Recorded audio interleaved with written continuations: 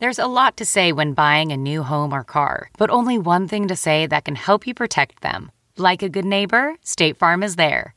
And just like that, a State Farm agent will be there to help you choose the coverage you need, no matter where you are in life. When you need coverage options, your State Farm agent is there to help, on the phone or in person. Like a good neighbor, State Farm is there. Wow. Nice. Yeah.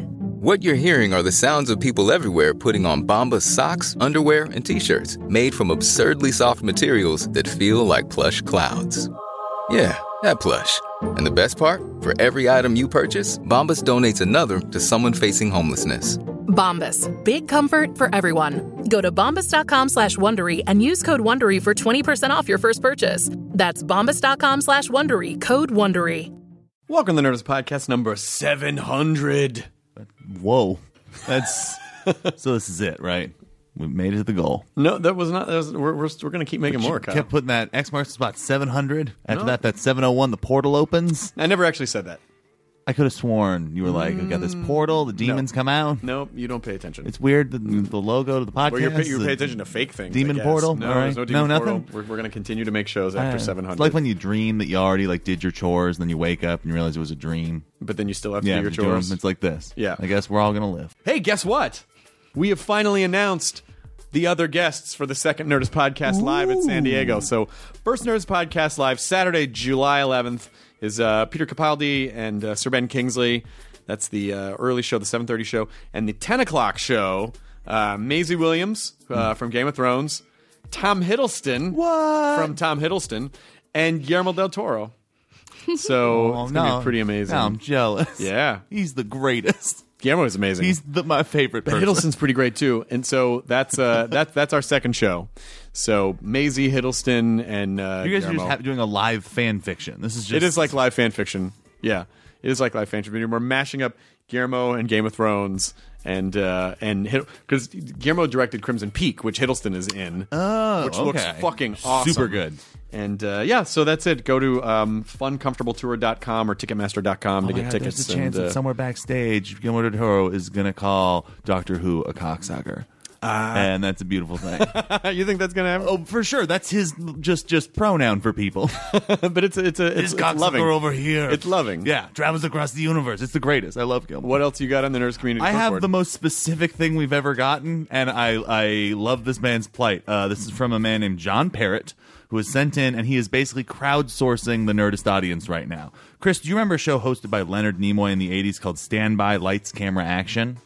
I remember In Search Of. This is a different thing, because this was Leonard Nimoy hosted an anthology show, and this guy is trying to find, it's an episode, and he's describing it. They were all short films on this show that Leonard Nimoy was the host for. He needs to know what the name of this was and where he can find it on the internet. So are we ready, Nerdist Podcast? Here we go. It was a short film about a small, box-like robot servant whose owner became increasingly dependent on it. The owner's friend, who was worried he was going too far, took the servant away to show him how bad it gotten, but then himself got dependent on the robot servant, who in the end told him to calm down and dispensed him a cigarette to calm him down. It was a real dark Twilight Zone-y kind of thing about how dependent we've become on technology. He pointed out that it's really like kind of exactly how we are today with our phones and all that kind of stuff. So if people know, where can they reach out to him? Okay, so this is where it gets real fucked up, because this guy didn't have the audacity to fucking get a Twitter or a Facebook account, but he has a LiveJournal account because it's 2002.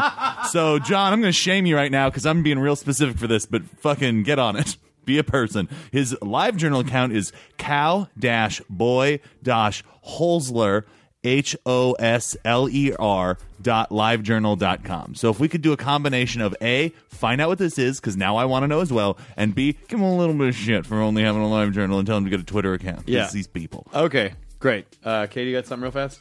Yeah, I want to remind people at Comic-Con, we're doing a bunch of cool stuff with the podcast. We have the Podcast Network panel on Friday at 4:30 at the Horton Grand Theater. And right before that is a live Bizarre Stage with Jessica Chobot and Andrew Bowser. And on the panel is Pete Holmes, Camille Nanjiani, Emily Gordon, Gil, 12-year-old Gil, Sandra Doherty, Matt Myra, and then it's hosted by Jonah. And tickets are kind of confusing for it. Like, you have to go to the sales pavilion, which is part of the convention center, at 9 a.m. and enter this lottery. But if you just show up, you'll probably get in. All right, good to know. Try to get tickets, but then just show up. And oh, my God. I'm just bracing for Comic-Con You're going to die. Do you remember last year how much you were like, man, I really scaled it back and it was great? Yeah, I didn't. And by scaling it back last year, I only did like 8 panels. I grew to 12 this year. Jesus Christ. 12 panels. You're going to be bleeding two from your live eyes. podcasts, 1 live comedy show. He's gonna have no voice. Your hour is just you sobbing. There's like weird press in between, and then we have the Nerdist Carnival there, which is basically our big thing at Petco Park, which we did in co-production with Geek and Sundry with Felicia Day and Amy Poehler Smart Girls. And so it's this big, there's like laser tag and jousting and games and photo booths and all sorts of weird. We're doing a big party the Friday night. So it's going to be really, like, Lydia was going to go to Comic-Con, and finally I was like, I don't think you should go to Comic-Con. You'll be alone the whole time. She'll never see you. I don't think you're not, I'll never see you. I will never see you. I'll just be working. That's a brutal schedule to just do it someone. I can't fathom that. Yeah. That's so madman. I would like now. You may not necessarily know Scott Weinger's name if I just said it, but if you see Scott Weinger, go, oh, that guy. Scott has been a friend of mine forever. He is one of the dearest, sweetest, funniest. I love him to death. I absolutely love Scott Weinger to death.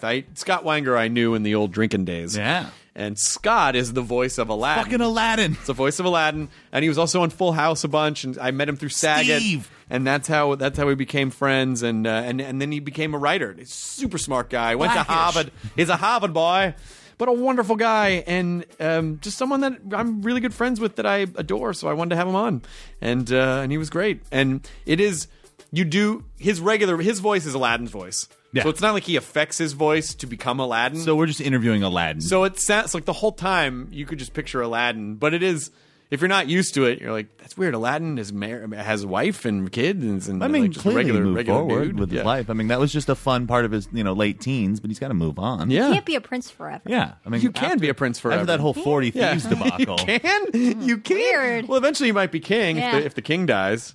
Well, yeah, But I guess if you die that is how first, that then ultimately works. you're prince forever. Here's Nerds Podcast number 700 with Scott Weinger. Now entering Nerdist.com.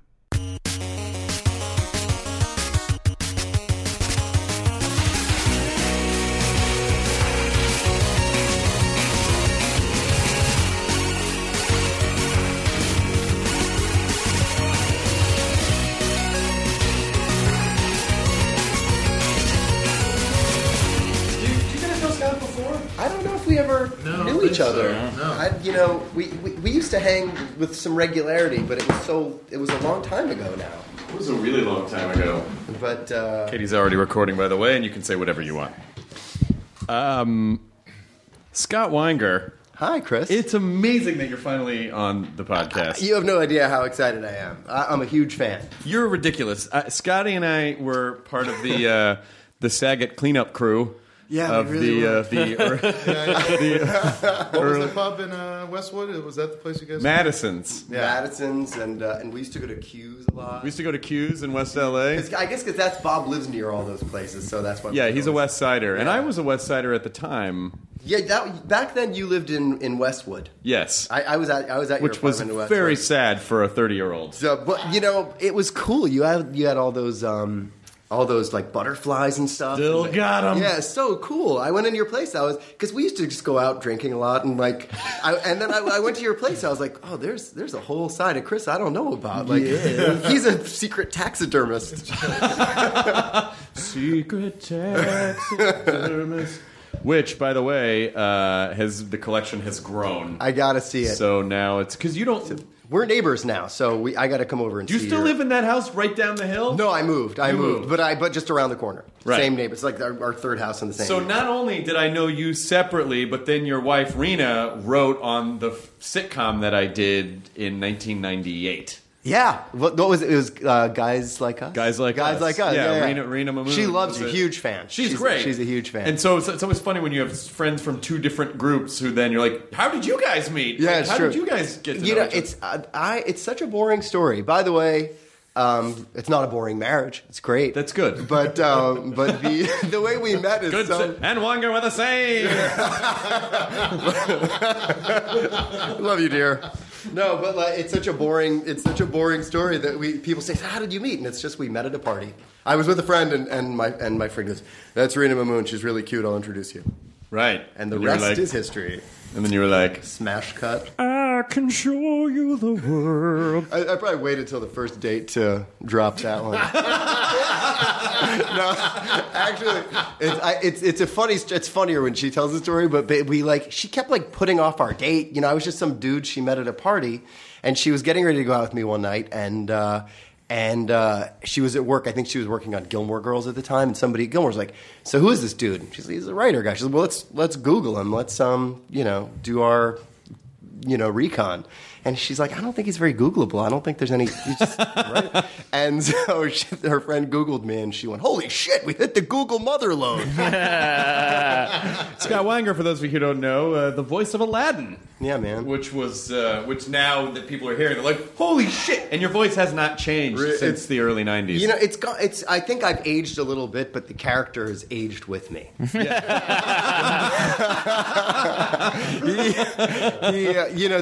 I still go in every once in a while. They'll call. They're like, there's a new parade at Disneyland Tokyo, and you need to be like, "Hey, everybody," whatever. Oh, wow.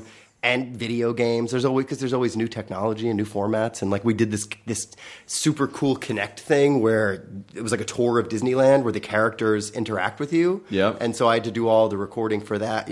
In the old days when you would make a toy. It would be, they press the button and Aladdin talks. So you'd say one or two things and, here's your check and thanks for the 5 minutes of your time. Now it's so interactive. You have to record every possible response. So it takes a long time. You got to slip a weird one in there like, "You're the only one who can understand me." Just freak the kid out. You again. You again. It's I get a kick out of it. And it's funny that... all these years later, it's still such a big part of my life. All that. Am I too far away from the microphone? You can hold it, yeah. If you want to take it out of the stand, though. Just do this. It's the way to go. Really? I don't know. I feel like then it's going to get knocked. I like to do this. I like to put I like to rest I like the thing that. I like that. Right here. That's good. On my Watch your coffee. Yeah. Oh, yeah. That's nice. I like this. So, yeah, but the Aladdin thing... that movie came out in 1992. I remember. But you weren't even born yet. I was way born. I was very much an adult and saw it Way born. several times. I was way born. That's the opposite of being stillborn. I was way born. So I was super born by then. I was so born. I was in the 40th trimester by that point. This isn't going to work. I'm just going to lean in. But I not only did I see that, my favorite Disney movie was Jungle Book originally, but then when I saw Aladdin, because there was such the Robin Williams element of it and the writing and the jokes, it was a real comedy movie as opposed to it's a family, there was it was a really strong. And so as a 20-year-old, 19-year-old. I fucking loved the shit out of that movie. Yeah, it really did change. The funny thing is, it had that sort of changed the way they make animated movies now with sort of huge celebrities. In the old days, they would just have auditions.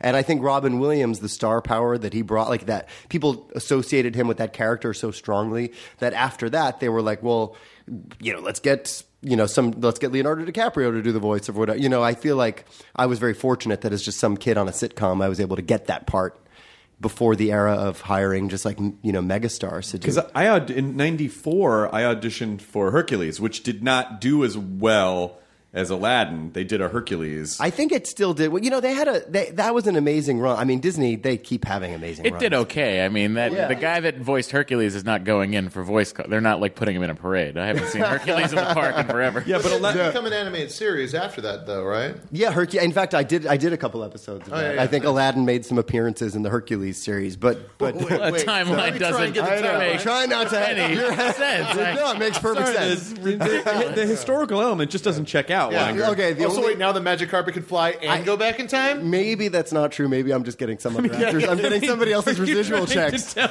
me that the Genie, who you set free foolishly, could Still somehow works for me. kick.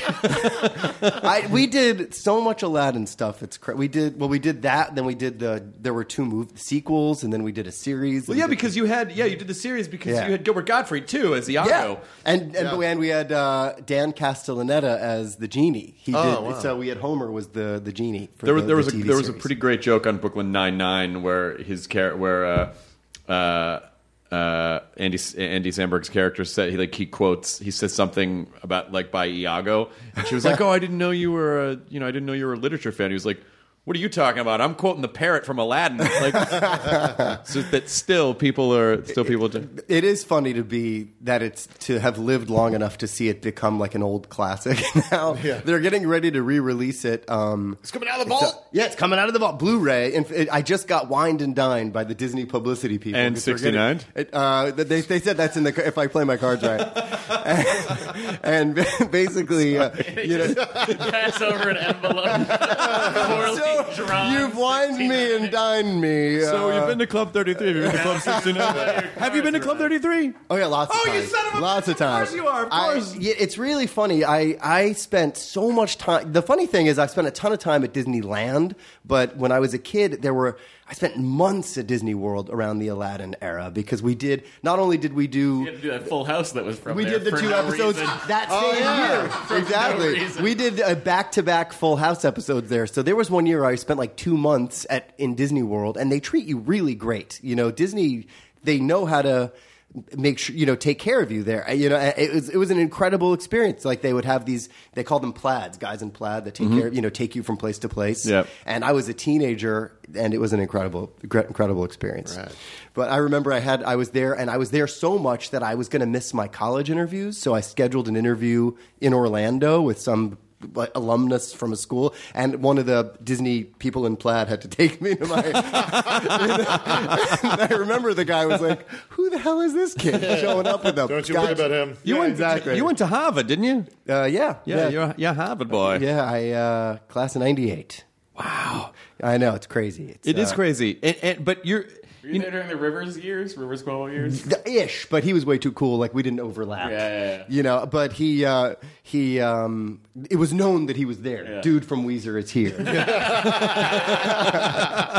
Did you write for the Lampoon? No, I did it. The funny thing is, in retrospect, that was a poor choice to make, was to not do that, because I didn't know at the time. I had no conception that my career was going to go in the TV writing direction. That really wasn't my ambition. I don't know what was my ambition. I just sort of wanted to keep doing what I was doing at the time.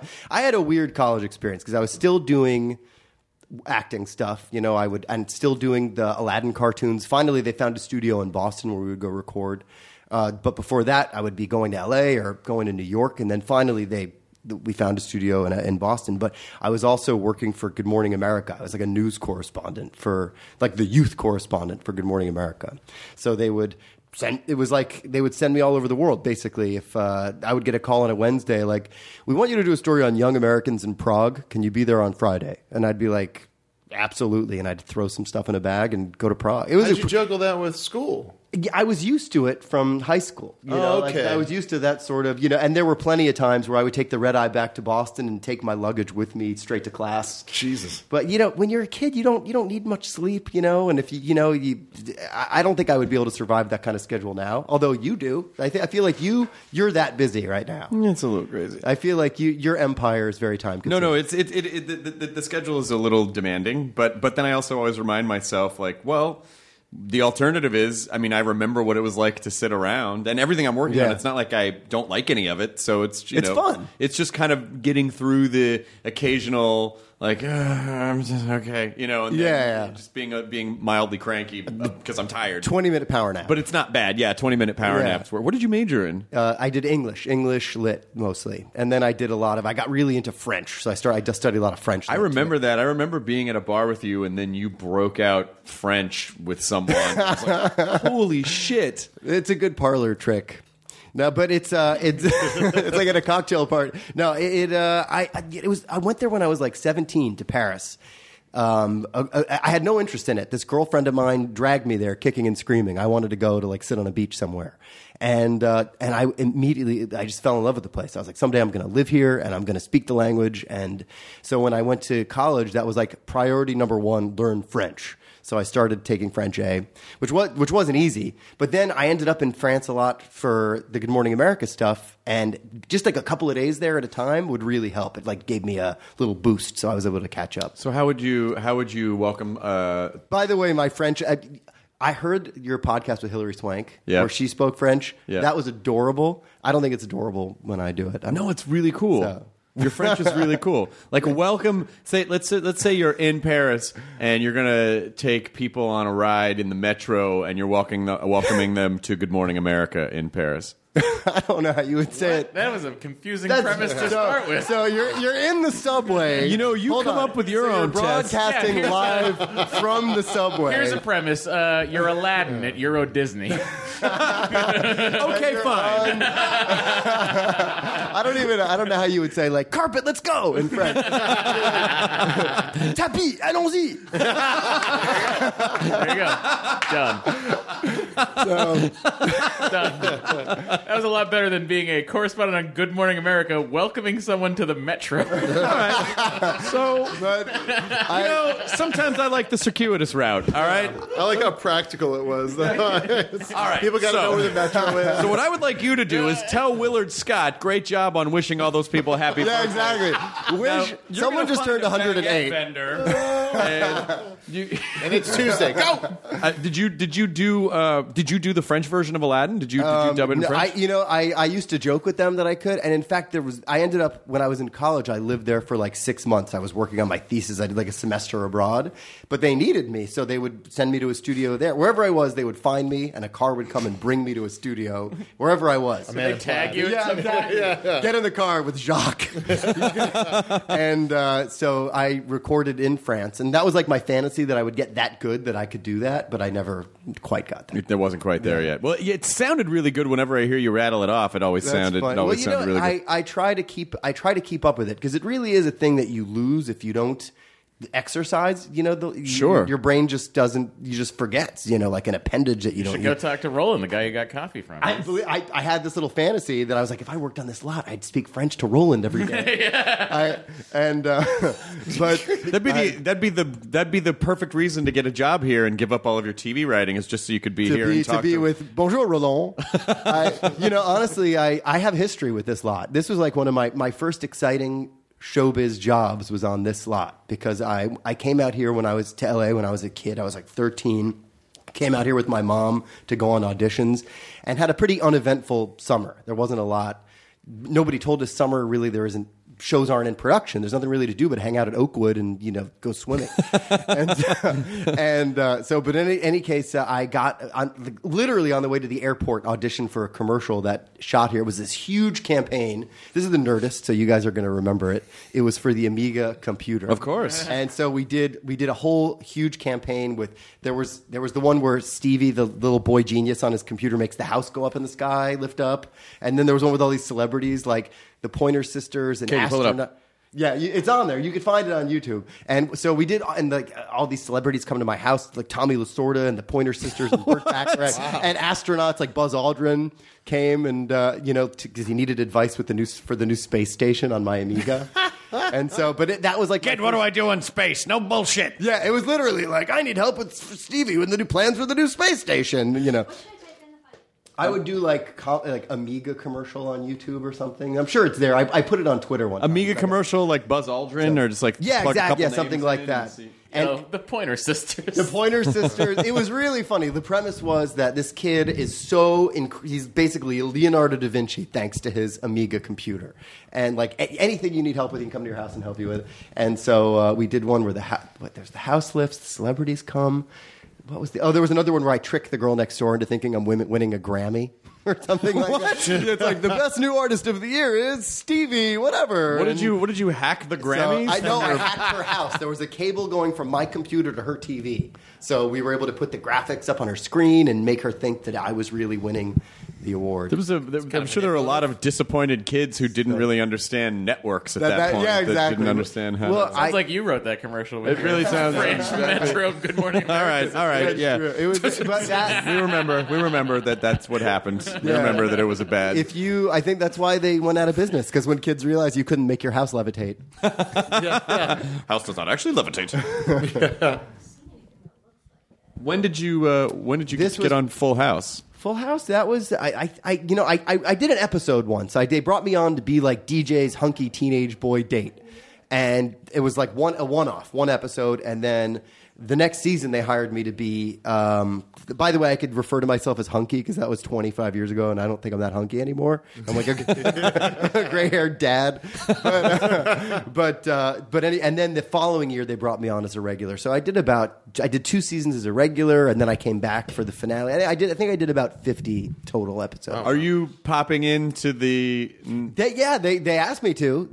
So you gotta do it. Yeah, so I said I'd be happy to. I was hoping Absolutely. you were the one that died. Me, well, that. By the way, I always thought if I was ever going to reboot Full House, I'd make Steve's dead, DJ's a widow, and she and Gibbler and Stephanie have to raise the kids. It makes perfect sense. That makes perfect sense. And then they actually did that, but fortunately, she didn't marry me. She married some other dead guy, and so I get to live. Oh, maybe you're the love interest. No, maybe he Who comes back knows? as like a Jesse character, but he's like the ex-boyfriend, so it's kind of sad. It'd be really amazing if I had the rights to something like Full House, I would start it off as a sitcom, and then there would be a trail of bodies all around DJ, and then it would be this like weird, like psychological serial killer, like this thing just humming in the background that pays off like after a couple seasons. Interesting. She's like the Black Widow kid. Yeah. Okay. Oh, that's it. That's my mom.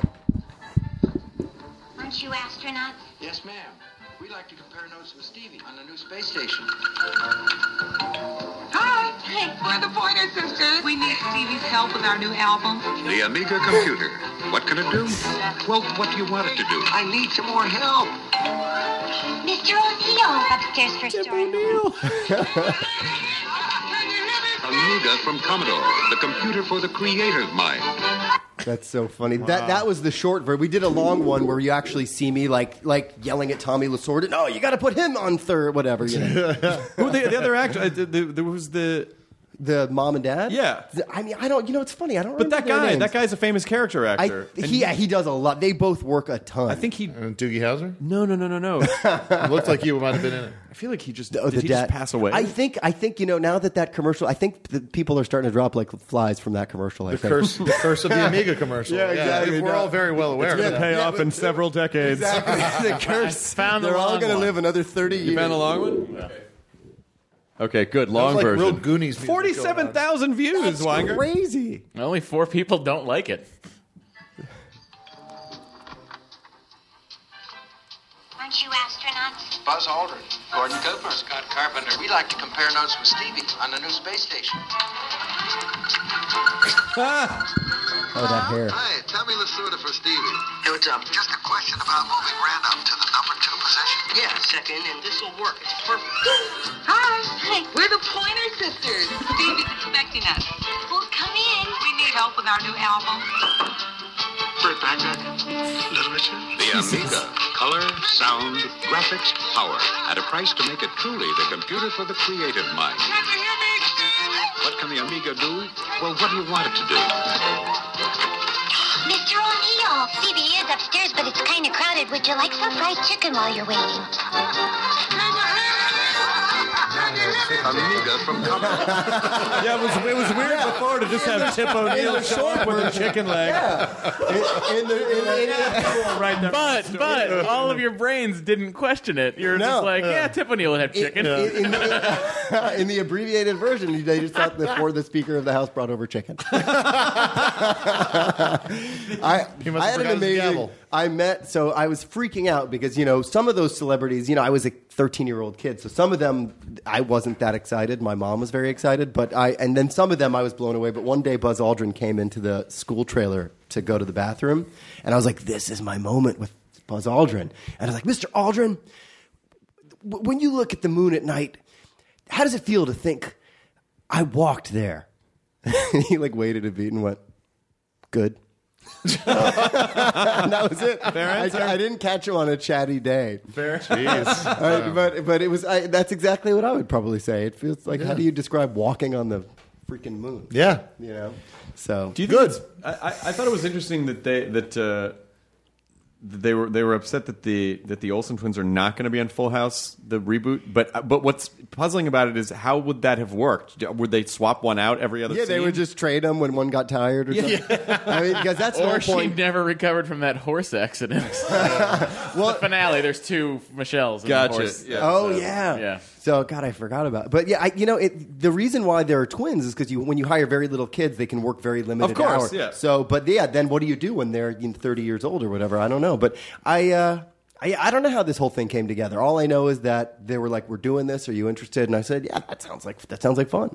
Did you record a lot with Robin on Aladdin, or did you record separately? Both. We did a little bit of both. In fact, he improvised a lot. There's a lot of solitary recording time on these animated movies. Hours and hours of every line said a million ways, and then weird sounds like, now you're hanging from a cliff, now someone's stepping on your fingers and it hurts, and you're almost gonna fall, and you have to make all these forever. But in the beginning, everybody records together like a radio show, and then but with Robin, he would improvise a lot, so you couldn't just read dialogue to match up with his. You would have to sort of respond. So we did some recording together, and in fact, I used to.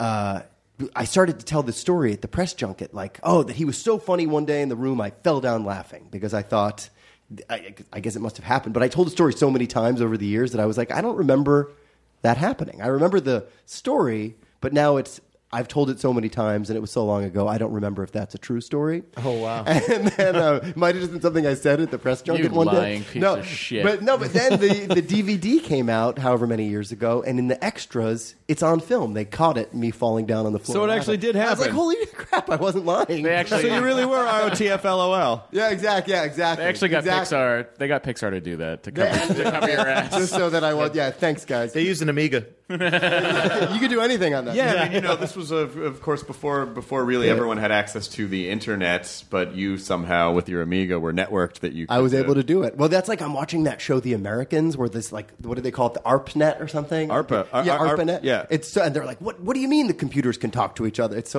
fun watching that. Yeah, ARPA was it's basically where what ultimately became the internet was just a research project to try to so that people could communicate. When I was a freshman in college, that was the first year that they connected all the dorms to the internet, and it wasn't even in the walls. There were all these. Every dorm had like blue wires hanging from the walls, and it was very exciting. Well, did you ever use your Aladdin cred to kiss a girl? No, and it's funny because I. All right, finger a girl. No, Matt, come on. Come on, Matt. Come on. Yes, definitely. No, not kiss, though.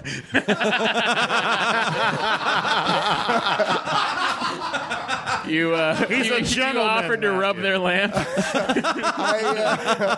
I never, it's so funny now that I don't think of myself as like a celebrity in any, like I just go to work every day, like I write on TV shows, and I don't do the act. In fact, this is the first. I don't remember. This is really weird for me, even doing this. Like, I don't really do any interviews and stuff. Like, and I hope I'm doing all right. I'm enjoying it. So it's going very well so far. But I never, like, back in the day when I was doing it all the time and it was a normal thing to, I was always a girlfriend guy. I was never like, hey, You ever heard of a little show called Full House? No, never. I never really. And I have a crazy friend who's like, man, what's wrong with you? He goes, I've gotten laid because I know you. He's like, you don't take advantage of this. Your friend's a creep. Yeah, he's a creepy guy. I was like, but maybe he goes around with a fez and tells everybody he's Aladdin. Aladdin Entourage is basically just Entourage, but with all the Aladdin characters. Yeah, and the star's not there. He's not. Yeah, but I always enjoyed it. I always got a kick. I was very lucky. I had like a weird childhood because I would come out here and do all this acting stuff, and then I would go back to Florida to my regular school and have a normal life. In fact, I once went to. When I was first getting into TV writing, I went to Disney Channel and I was like, I got a great idea for a show. I pitched it. I was like, it's like the best of both worlds. He comes out here and he's famous, and then he goes home and he's just a normal kid. And they were like, they looked at each other. You aware we have this show called Hannah Montana? It's like literally that. Like literally, the song is "It's the best of both worlds." That's the song. I was like, oh, so okay, because I got other ideas. Yeah, it's called Seinfeld. Yeah, he's a Jewish comedian. The show's called Glorida, Florida. Her name's Glorida. Yeah, exactly. Glorida, Florida. Sort of the ugly sister. Glorida. When did you start writing for television? television, and how? You know, I got into that. It's funny. I'm not kidding. It was never my ambition, and it's funny now because I've been doing it for a long time, and it's kept me busy, and I really love it. But at the time, I never took notice of the writers when I was a kid actor. Like for me, they would show up for the run-throughs and rehearsals and laugh really, really hard at their own jokes. And now I'm one of those guys. But I think the first time I got the idea to write a spec episode of a TV show was, remember when Bob Saget had that show on the WB? Raising Dad, exactly. Staff writer BJ Novak. Exactly. And I was like, I'm gonna write me one of those. And because I was like, I've been to the tapings and he's my friend and I'm gonna write one. And I wrote one. And it was really fun. Like, they never made it or anything. You know, like, they read it and they were like, oh, this is really good. Thanks. You know, that was it. Yeah. But, like, the idea of, like, putting it together and coming up with the act breaks and the story and the conflicts and everything, like, I just really enjoyed it. So then I kept going. And I eventually really, truly did start, you know, at the bottom. Like, I went to work as an assistant to a director, like a very busy, prolific TV director, who liked my scrub spec. He's like, come be my assistant. I'm going to direct all these pilots. And one of the pilots that he directed, they hired me as their writer's assistant when it got picked up. And they gave me a script. They gave me an episode. And then that was sort of it. What was that show? That was a show called Like Family. It was another WB sitcom. Unrelated, like that was just a coincidence. Which director? I wonder if I know. The guy's name was Barnett Kellman, and he directed. He's sort of been around forever. He directed the pilots for Murphy Brown and Mad About You and Suddenly Susan, like hugely successful, prolific guy. Now he's like, I think he started the TV comedy department at USC, so he's like sort of a professor is his full-time job now. But I was literally, it was a really weird situation because I was heating up. He was on the Zone diet, and he'd be like, find a microwave and microwave this for me.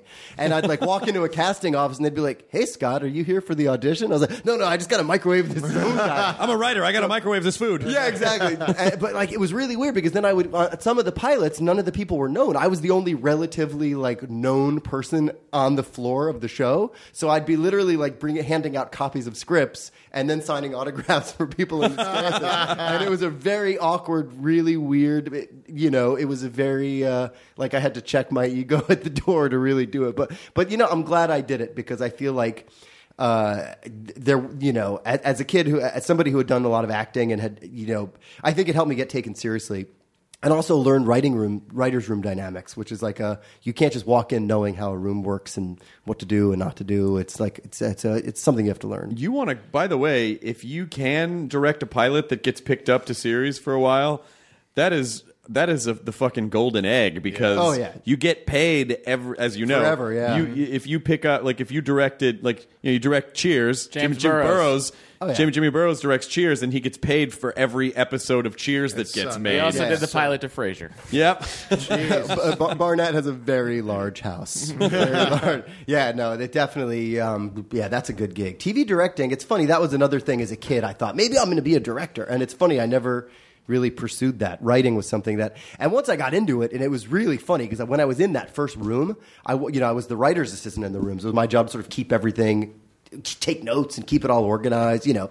And but so I wasn't like one of the guys, and you know, I wasn't one of the writers. But it immediately felt like, oh, like these are my people. Like this is what I should have been doing all this time. Because, you know, I came out of college and I was kind of tired. I had been working since I was 8.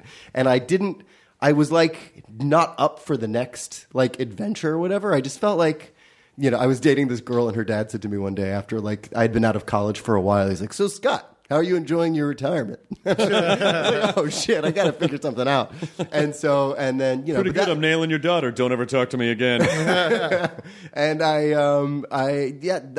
you know, it's been a long time now. I mean, I've written for a lot of shows, and it occurred to me the other day that I've probably produced more episodes of television than I ever acted in, which is like a weird milestone. Because, you know, it's definitely been more of a longer... I've been a writer way longer than I was ever an actor. And so how is the dynamic between... basically, your wife is also a very successful writer. So how do you balance the dynamic between writer couple? It's great. Well, first of all, it's great because the problems that come along with being a TV writer, like the stuff that you come home and want to complain about... to another person who's not a TV writer, we relate to each other on that level, you know. But it's great. You know, we don't really do. I briefly went into writing dramas. So she's a drama writer mostly. She's very, very funny. If she started in comedy on your show, but then she segued into writing, you know, all the classic like WB shows like Dawson's Creek, and she ran Everwood and shows like, you know, those sort of beloved from that sort of golden age of WB. And she and I've been mostly in sitcoms, but the truth is that being married to another writer is very good. I love we bounce ideas off each other. I was going to make that joke. I heard Danny DeVito once when he was on a show, back in the day when he was married to Rhea Perlman, and they said, so what show was it? Why am I segueing into this? But I was like 11 years old, and I thought it was the funniest joke ever. He said, when you're trying to decide to pick a role, Danny, do you run it by Rhea? And he says, yeah. You know, someone gives me a good script that I really like. I go home and I lay it on her, and then I let her read the script. Yay. And of course, I was 11. That killed me. Best joke ever. I was like, lay it on her. That means it. That means doing it. But being married to a writer is fun. It's fun because we can relate to each other. Although she's been doing it, you know, she had the exact opposite experience of me because I came out of college and I didn't know what I was going to do. I thought maybe they would hand me my starring role in a sitcom at the airport, but they didn't do that. And I had to figure it out. But like, she literally graduated from college, drove to like the UCLA office for jobs, to the job board, and immediately started working at like age, you know, like immediately, like crazy. Knew what she wanted to do. Like people who sort of know exactly what they want to do in life, I'm so jealous of, because it's like, it's sort of smooth, you know. Like there's a quote, like life is it's much more successfully viewed from like a single window, and it's hard for most people to even know what they want to do, and I think that's I think, you know, when you say like, what is it that you want? People are like, I don't know, just more of something, but it's very difficult for them to say like, this is the type of job that would make me happy, and I want to do this, and I think if most people knew exactly what they wanted to do, it would be a lot easier. Yeah, absolutely. And you know, and it's funny because there were kids that I went to college with that knew, whether it was TV writing or some other thing, exactly what they wanted to do. And you know, they hit the ground running right out of college, and they pursued that, and they're very successful at it. And it's like, it's amazing. It's like I was so jealous of them because I truly didn't know exactly, after, you know, all those years being a kid actor, I didn't know exactly what I wanted to. I thought I got into Columbia Journalism School. I was going to go. I made my deposit. I was ready to move, and I was like, I don't want to do this. Like I chickened out. Like I really didn't know. It took a while to sort of figure out my path.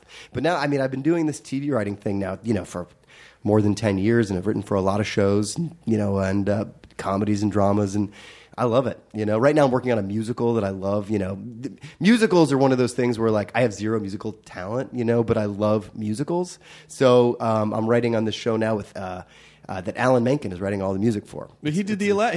He did Aladdin, exactly. Yeah. So, but now he comes and we sit in the room and we come up with ideas for songs with him and the writing staff, and it's like incredible. You know, it's amazing. It's really fun. But you sang in Aladdin. No. I don't want to break your heart, Chris, but I just talked. Oh, you talked the song. That's right. Yeah, I talked. And then Peebo Bryson. Exactly. Mm-hmm. Peebo was my singing double. No, actually, I learned an important lesson as a kid. I went to an audition for this movie called Newsies, which is now a classic. Mm-hmm, and yeah, I love classic. It. Love Newsies. And I gave the audition of a lifetime. And they were like, that was great. That was perfect. You're perfect. Can you sing and dance? I was like, no.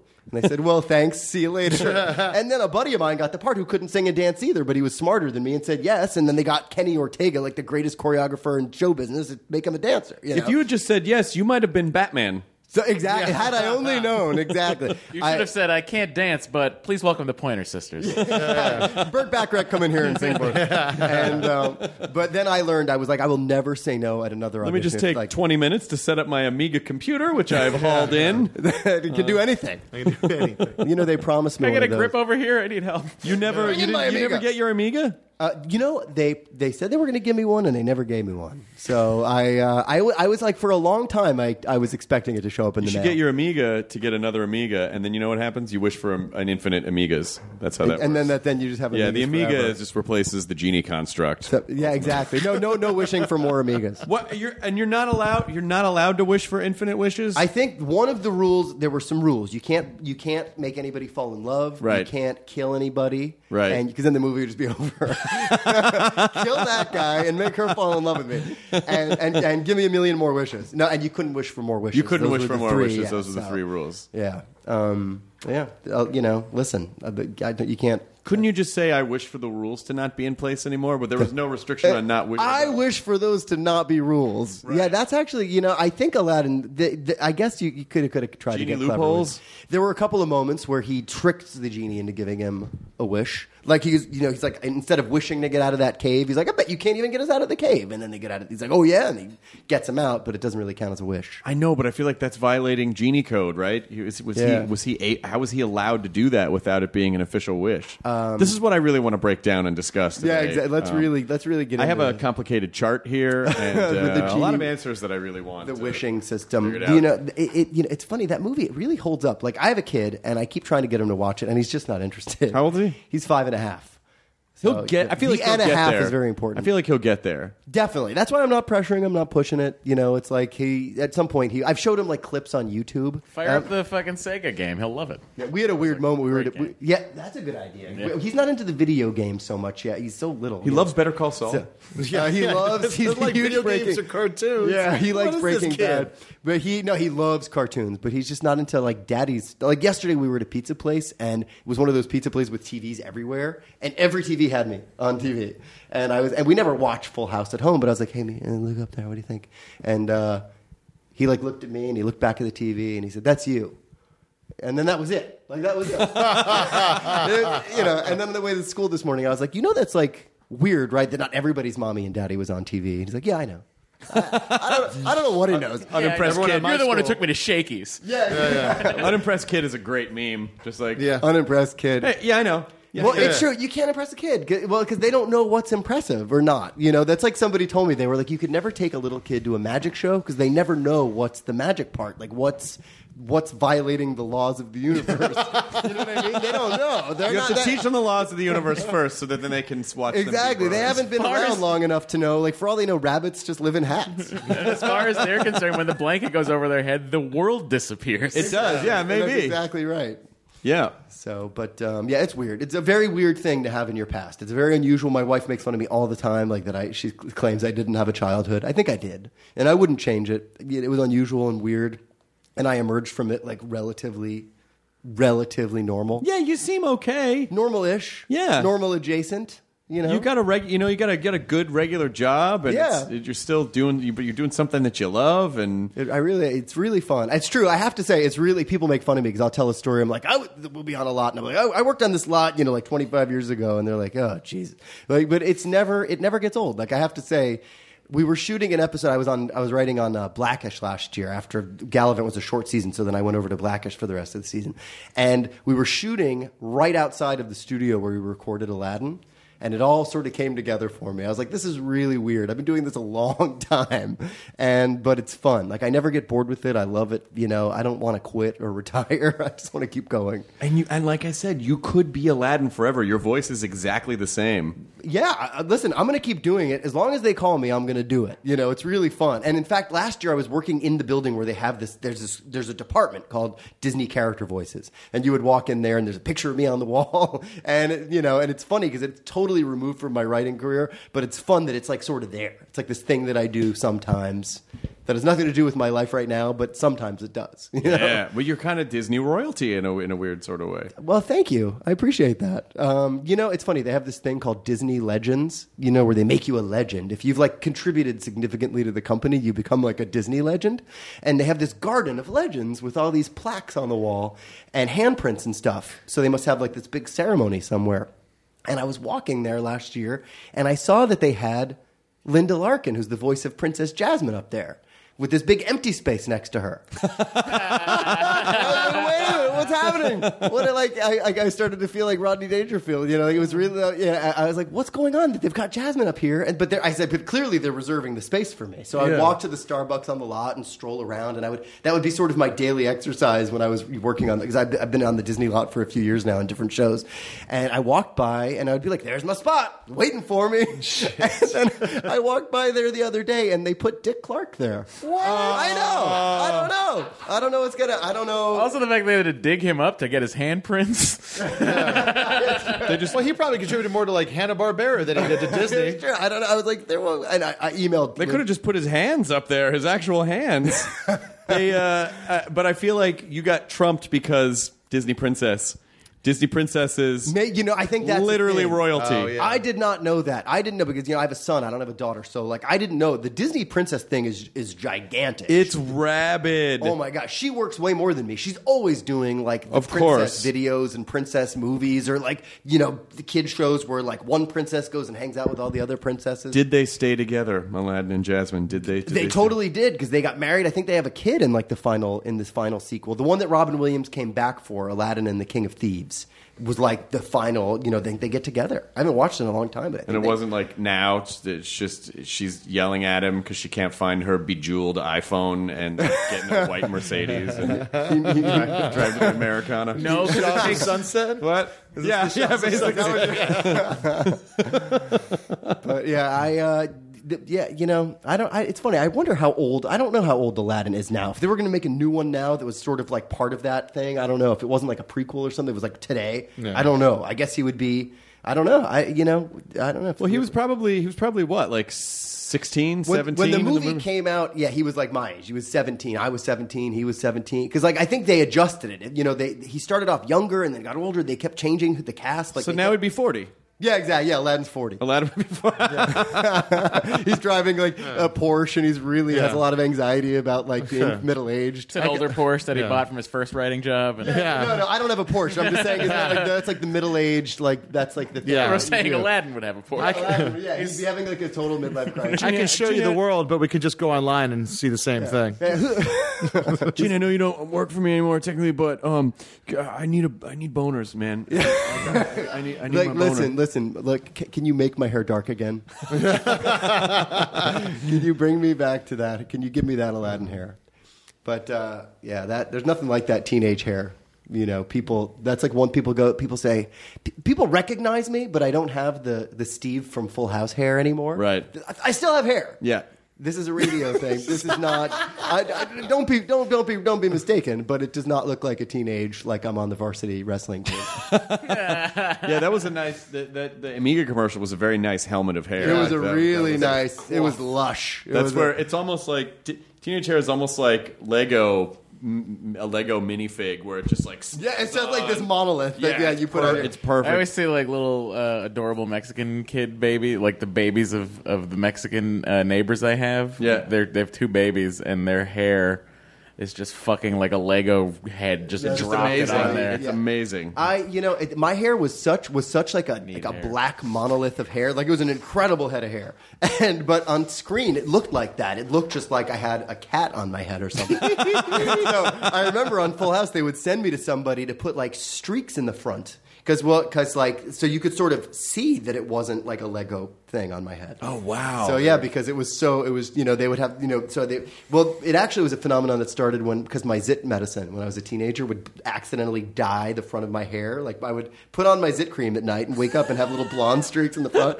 And then I stopped using that. I must have switched to a different brand, and they were like, "What happened? Your hair looks different." And then they started sending me to somebody to put blonde streaks in my. So fucking weird. Yeah, like that's the kind of story I tell my wife, and she's like, "Your childhood was so fucking weird. Like you did not have a childhood. It's great." And I always say I had one. It was just weird. It just involved zit cream, which all kids have to deal with. Exactly. But then you had to have streaks put in your hair. When I stopped using the zit cream. When you stopped using the zit cream. Yeah. And it worked. Your skin looks amazing. Thank you so much. So it totally Thanks a lot. fine. I'm very clammy. I have to admit, I'm a little, like, this is not a normal, like, I don't do, it's weird. I used to go on national, when I was doing Good Morning America, I'd be on live TV, like, thank you, Charlie Gibson, and, like, talking. Don't you mean you were like, thank you, welcome to the Metro? Yeah. Bonjour, au Metro.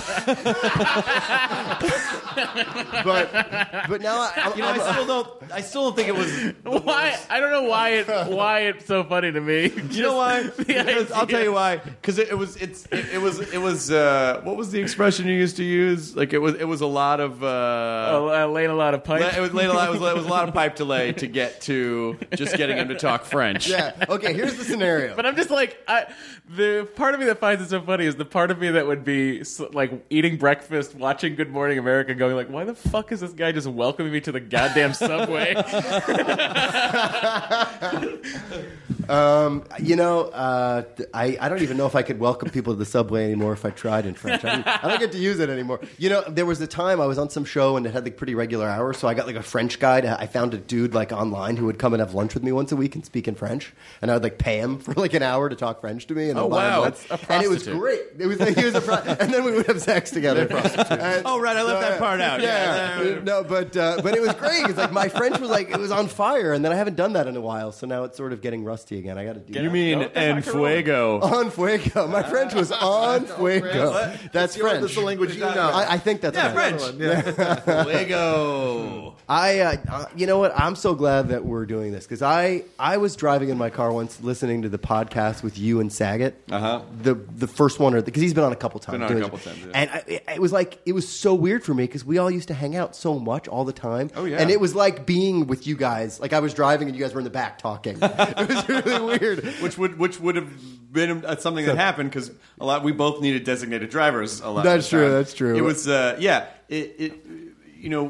way it would work is almost every night for a period of time at about 1 a.m.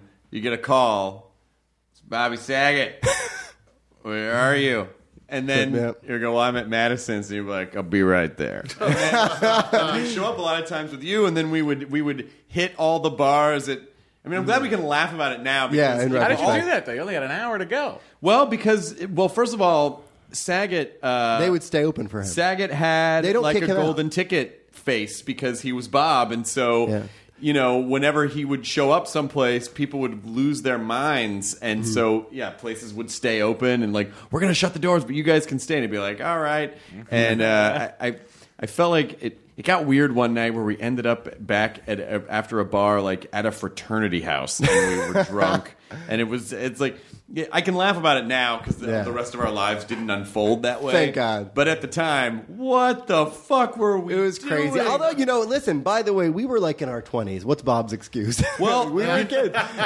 Bob didn't really have his 20s because he got married young and had 3 kids right that's away. exactly so right. He didn't, it's true. And I realized that this year I am the age Bob was when I met him. That's so funny. That sort of that occurred to me the other. He and I got together. We had dinner the other night. I guess it was a few weeks ago now, but it was like it feels like the other night. But basically, he had never met my kid before. So he came over to my house, met my kid, and we went to Musso's, and it was like exactly the same. Where you walk into a restaurant and they freak out for him. They freak out like Elvis just entered. It's crazy what. He always says, it's amazing how famous I am. And I'm like, yeah. And it's true, though. It's crazy.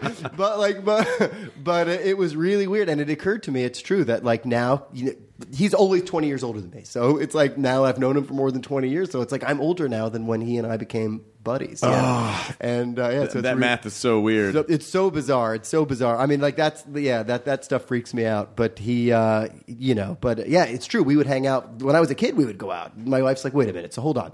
Tell me the story again. You're 17 at the House of Blues in some secret room that nobody knows about, and it's nothing but movie stars. I'm like, this happened. I'm telling you, this happened.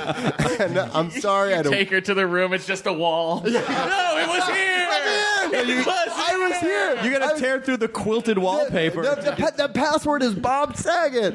It was a weird childhood. I remember driving down Santa Monica Boulevard. Past Beverly Hills, being really drunk one night with Bob, and just flat out going, seriously, how much money did you make when you were doing Full House and Funniest Home Videos? And he was like, oh, I don't want to talk. And I go, please. And he told me, and it was pretty good.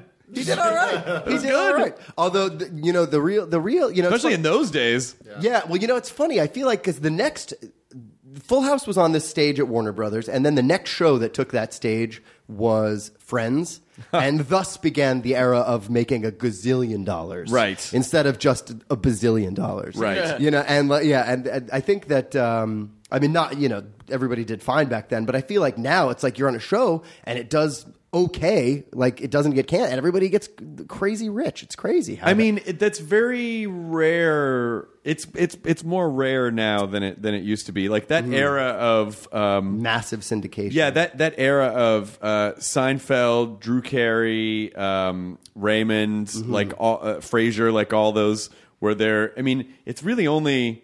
Like Big Bang is the only sitcom I can think of. Maybe Modern Family, where people really get a fuck ton of like $1 million a week. Yeah, networks have really figured out how to sidestep a lot of that stuff. Like you used to have quotes, and a quote was, I'm just telling for the podcast audience that, it's like, well, you worked for this much money on this show, so your next show you have to get at least that or a little bit more. Yeah. And the idea of quotes doesn't even really mean much anymore because networks are like, well, we're just not paying. But this idea of how has the idea of pilot presentations affected writers? It's just basically the way that networks have categorized getting people to do a pilot, but for way less money. They just say, it's a presentation. Like, but it's a full fucking show. Yeah, like, it takes just as you're much just calling work. it a presentation, so you don't have to pay everyone as much. It's true. Although, it's funny. I feel like, just from it seems like I haven't seen too many presentations happening lately. Like, it feels like there've been a ton of pilots. They've been buying a lot of pilots and shooting a lot of pilots, and not necessarily picking up that many things. But it feels like I had friends last year with 2 pilots, 3 pilots. It was a crazy. It feels like they've been doing a lot of. It's a weird time for TV. It's a very, I don't have to tell you.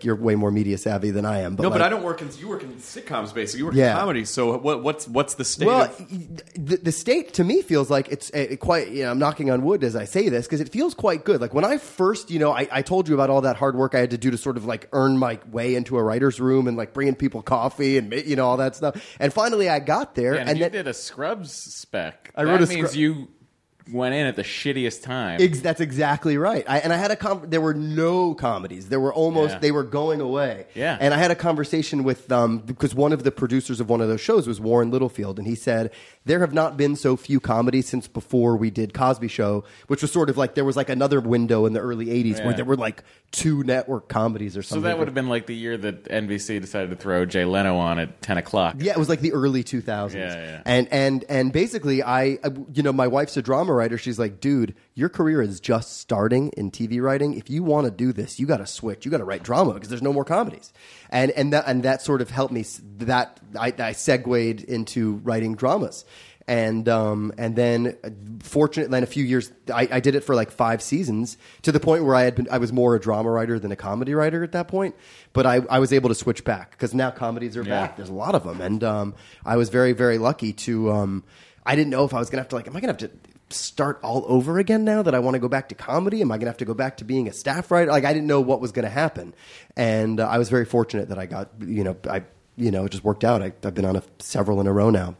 Great. So yeah, knock on wood. And is it harder as a writer to work on something that you're not as enthused about than an actor? Like what are the I have to say, like I always got the being in a writer's room is so fun and such a weird day. It's like you really just like go and hang out with people and sort of schmooze all day, and then you'll work and it'll get intense and you'll break a story, and then the next hour spent making each other laugh. Because it's part of the process. It's like anything creative. You can't just be like super focused all day because you'll burn out. There's a lot of telling embarrassing personal stories time. Unless you're the guy who writes Vikings on the History Channel. One guy. Oh, is that true? Writes every episode. Wow. Oh my God. I hope that doesn't get out. I don't want people finding out that could be done. That's not good for any of us. No, I need a big staff. No, you need at least like 15 people in the room getting free lunch. Vikings does it. Yeah, okay. But it's really fun. And I've worked on at this point so many different. I was a writer on 90210, the new one, the WB CW one for years. I wrote the 100th episode. That's a fun fact about me and my wife. What happened? Made 100 episodes? Yeah, more than 100. Yeah, but my wife wrote the 100th Dawson's, and I wrote the 100th 90210. Did you tie them together in some ways? A love letter to Rena? So I made I dedicated to Rena. No, it was that was a weird gig. That was not something that I sort of envisioned for myself that I was going to be writing for a show like that. But it worked, and it was fun, and it was an amazing. For a TV writer to get on a show and be going to the same place, same show for 4 seasons is like doing 24 episodes a year. It was a great gig. Yeah. I would imagine it's probably. and it probably wasn't like super heavy lifting. Right? I mean, it's not like if to be writing on a show like that is probably kind of fun because it's not. You're not like it's not like Breaking Bad where you're like, how the fuck are we gonna tie all this together? Well, that is true, but it's weird. You would think that, but it's weirdly probably just as labor intensive to make a show like that because it's so soapy with so many storylines and a huge ensemble. So we would have these whiteboards filled with story. Oh, of but course. but it was a soap, so like you could end half the scenes with like half the acts with like somebody finding out that they're being cheated on or whatever. So like it would be like off Teddy reeling. I thought you were gonna say like so you could end half the scenes with people finding out something. No, literally it would be like or the overhear was a big thing, or like the walking in on something. Oh, they're walking by lockers and they hear two people. Exactly. And we always used to joke because so many scenes ended with like off so and so reeling that we wanted to do a scene on a pier where someone was fishing and because I don't. And then we could do off Teddy reeling.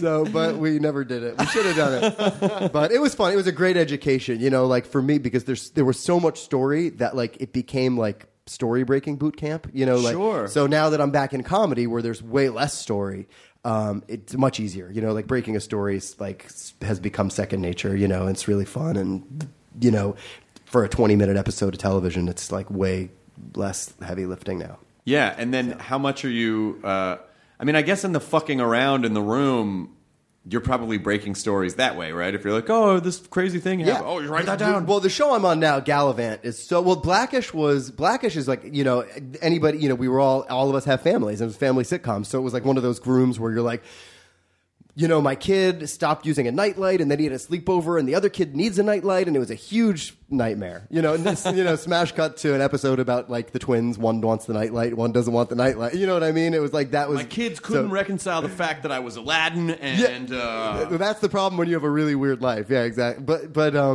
the show I'm on now, Gallivant, it's sort of like a Monty Python-esque show. It's sort of like The Princess Bride meets Monty Python, and it's a musical. So it's ridiculous. Like, I don't want to get like fired for spoilers, but we're doing a thing where like these it's going to be like a big number where it's going to be like the Sharks versus the Jets, but it's like the dwarves versus the Giants, and they hate each other. And there's a whole song about, let me tell you how we hate dwarves and here's why, and we hate giants and then they finally come together to rumble and find out that they're exactly the same size.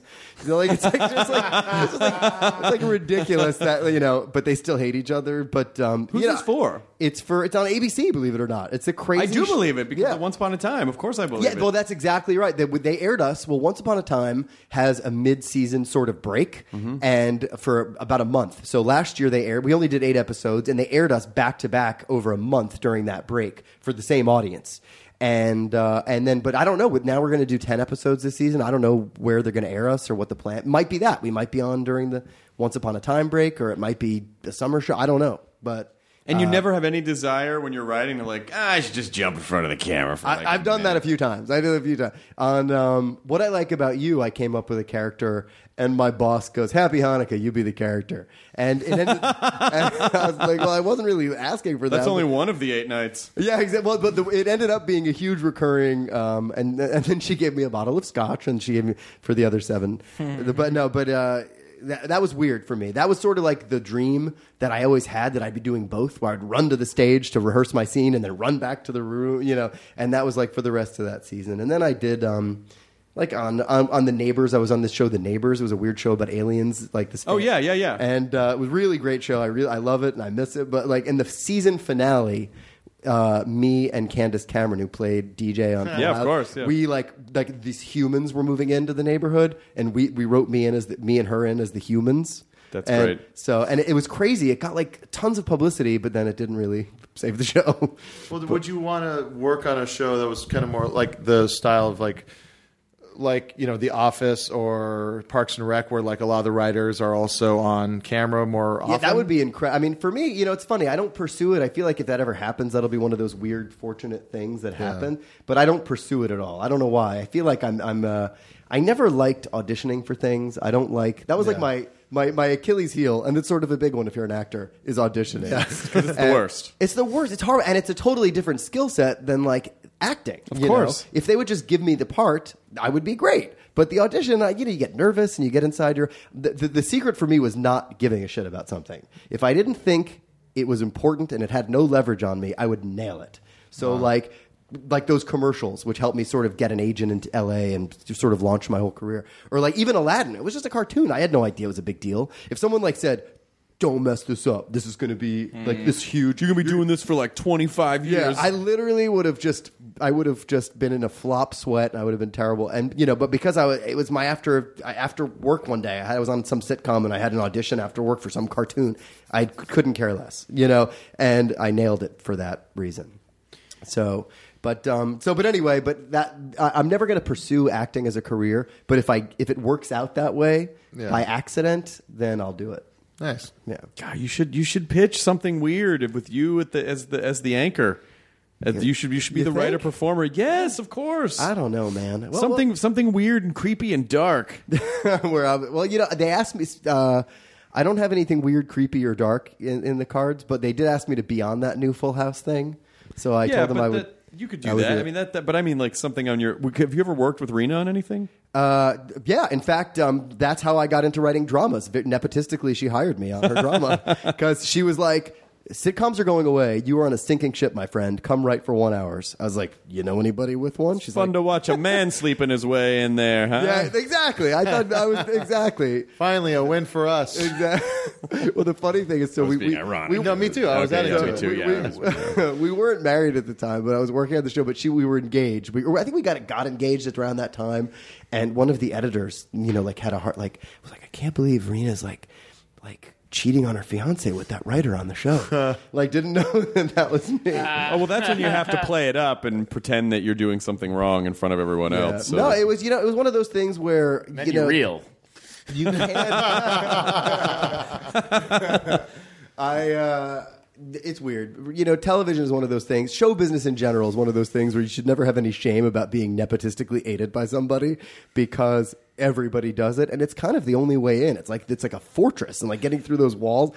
And so, getting into drama, I was very fortunate that she sort of greased the wheels. I worked for her on this one show.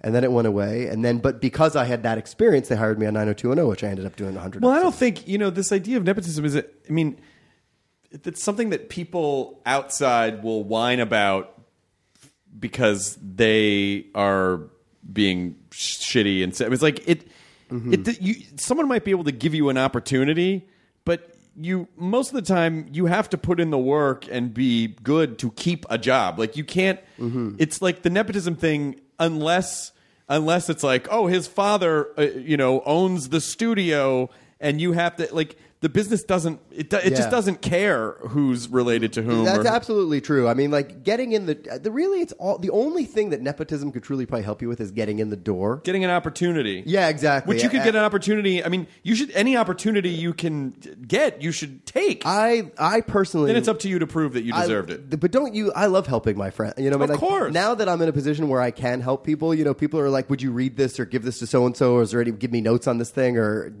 it's like my favorite thing to do. It feels so good and it's so easy.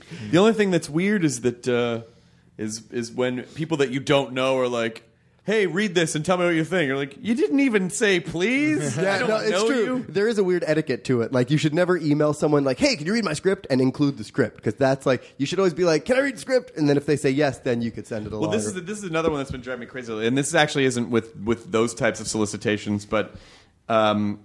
Someone will cold email me about a service because of Nerdist. They'll go hey, it seems like your website could use the type of traffic tracking that that my company provides. And then I don't answer, and a couple days later, just checking in to make sure you got that first email. And I finally, by this one guy, the third time, I wrote back and I go, you are cold emailing me. If I don't write you back, do not keep poking me. I got it. I don't want you to keep I think that's such a bad. I think that type of persistence is a bad sales tactic because it's annoying. It is annoying. Yeah, that is annoying. Hey, you didn't ask me to email you this, and I'm trying to get you to help me out. Just making sure you. Yeah, I fucking got it. Yeah, that's really funny. It's very. Yeah, I mean, I'm not in a situation really where, unless you have your own show, you can't really hire people. So I always feel like that's the situation where there's a lot of pressure to help people out. When you can actually, I have a friend who had a show that got canceled this year, and like he was most upset that like 200 people that worked for him lost their jobs. And well, that's the shitty part is that you are. I want to talk about your app. You're responsible for. When you're responsible for a lot of people, that the decisions that you make affect more than just yourself.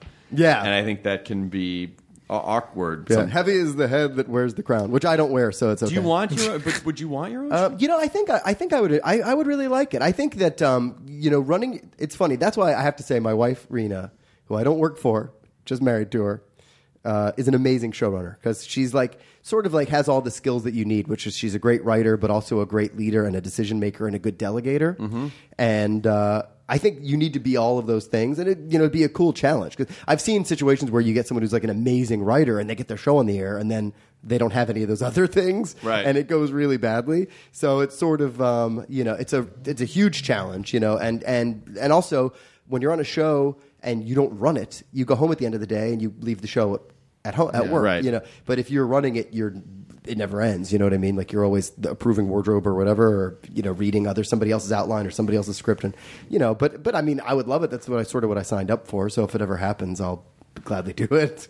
I think it'd be really fun. Is there anything you want to promote or plug or? Listen, I hope everybody watches Gallivant when it comes on. I don't know when it's coming on.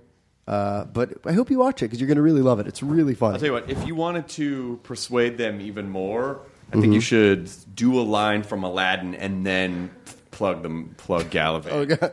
Okay, hold on. In English? No, I'm just kidding. Aladdin is in the Metro. I'm a little stuffy today. I probably sound like Aladdin with a cold, but I don't remember any lines from Aladdin. Hold on, wait, I got one. Okay. I have like my stock one, Beyond Carpet, Let's Go. Okay. Jasmine, I do love you, but I can't pretend to be something I'm not.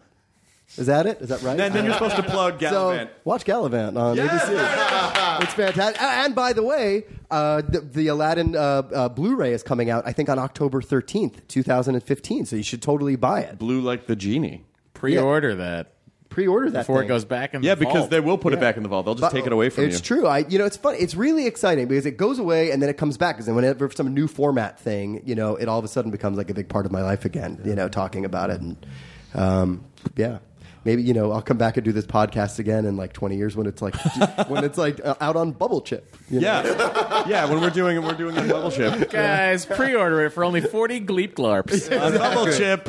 But I have to. This is really fun because I love your podcast and it was cool to be here. I can't imagine anybody but me and my mom are going to find this that exciting. but I love it. Don't worry, there's a lot of moms out there. There's moms, and then Rena's going to listen to it. Rena's going to love it. I spoke very highly of her. Love you, honey. I mean, you started to talk about how boring it was to be in a marriage, but then you saved it at the. Oh, are we rolling? No, God, what?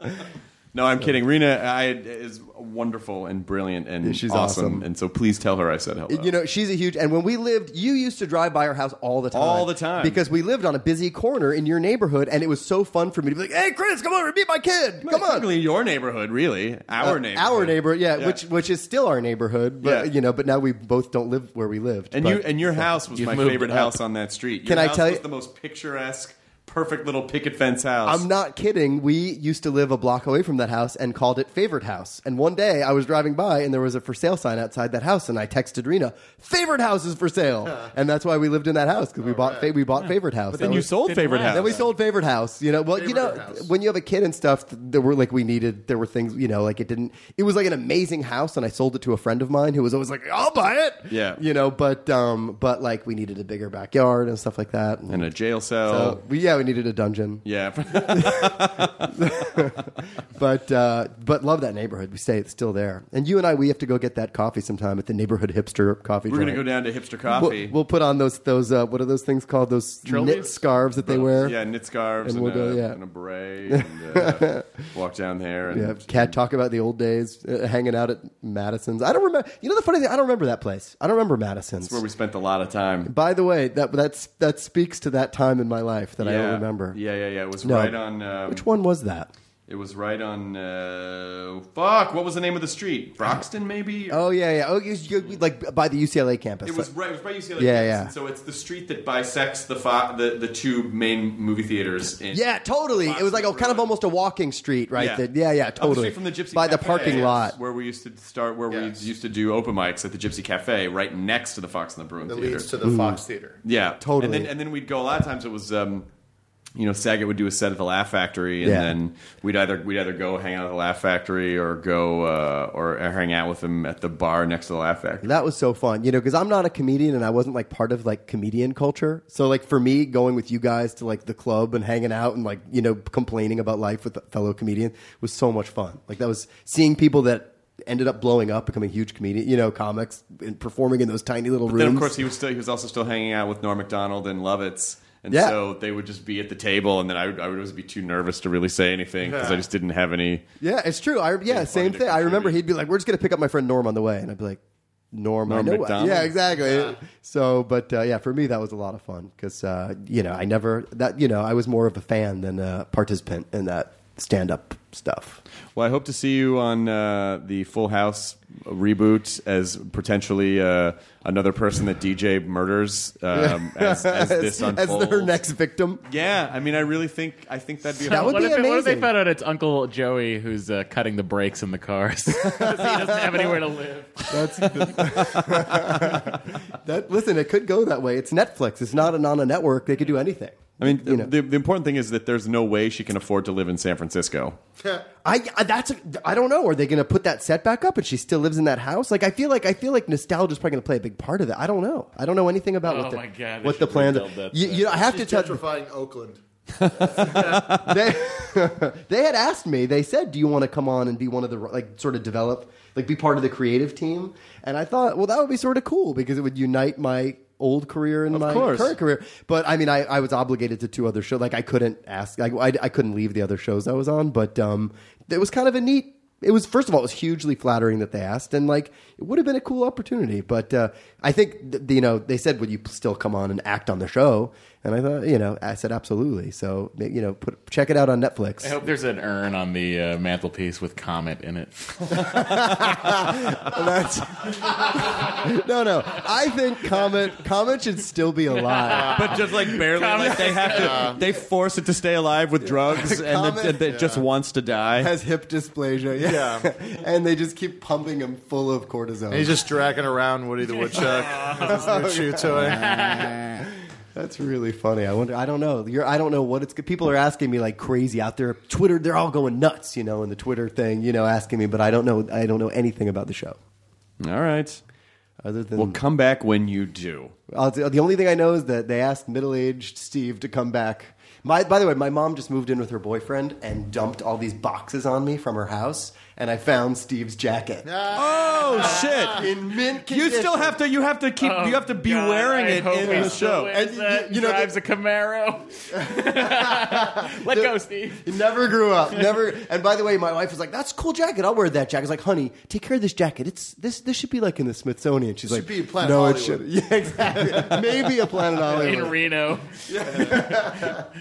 So anyway, this was really fun, guys. Thank you for being here. Thanks for having me. It was awesome. And maybe we'll let you sign off the podcast this time. I know what you say because I'm a big fan. What? Enjoy your burrito, everybody. God damn it! Hey. He knows. Bam! On the Metro for Good Morning America. Exactly. Au revoir. Now leaving Nerdist.com. Enjoy your burrito.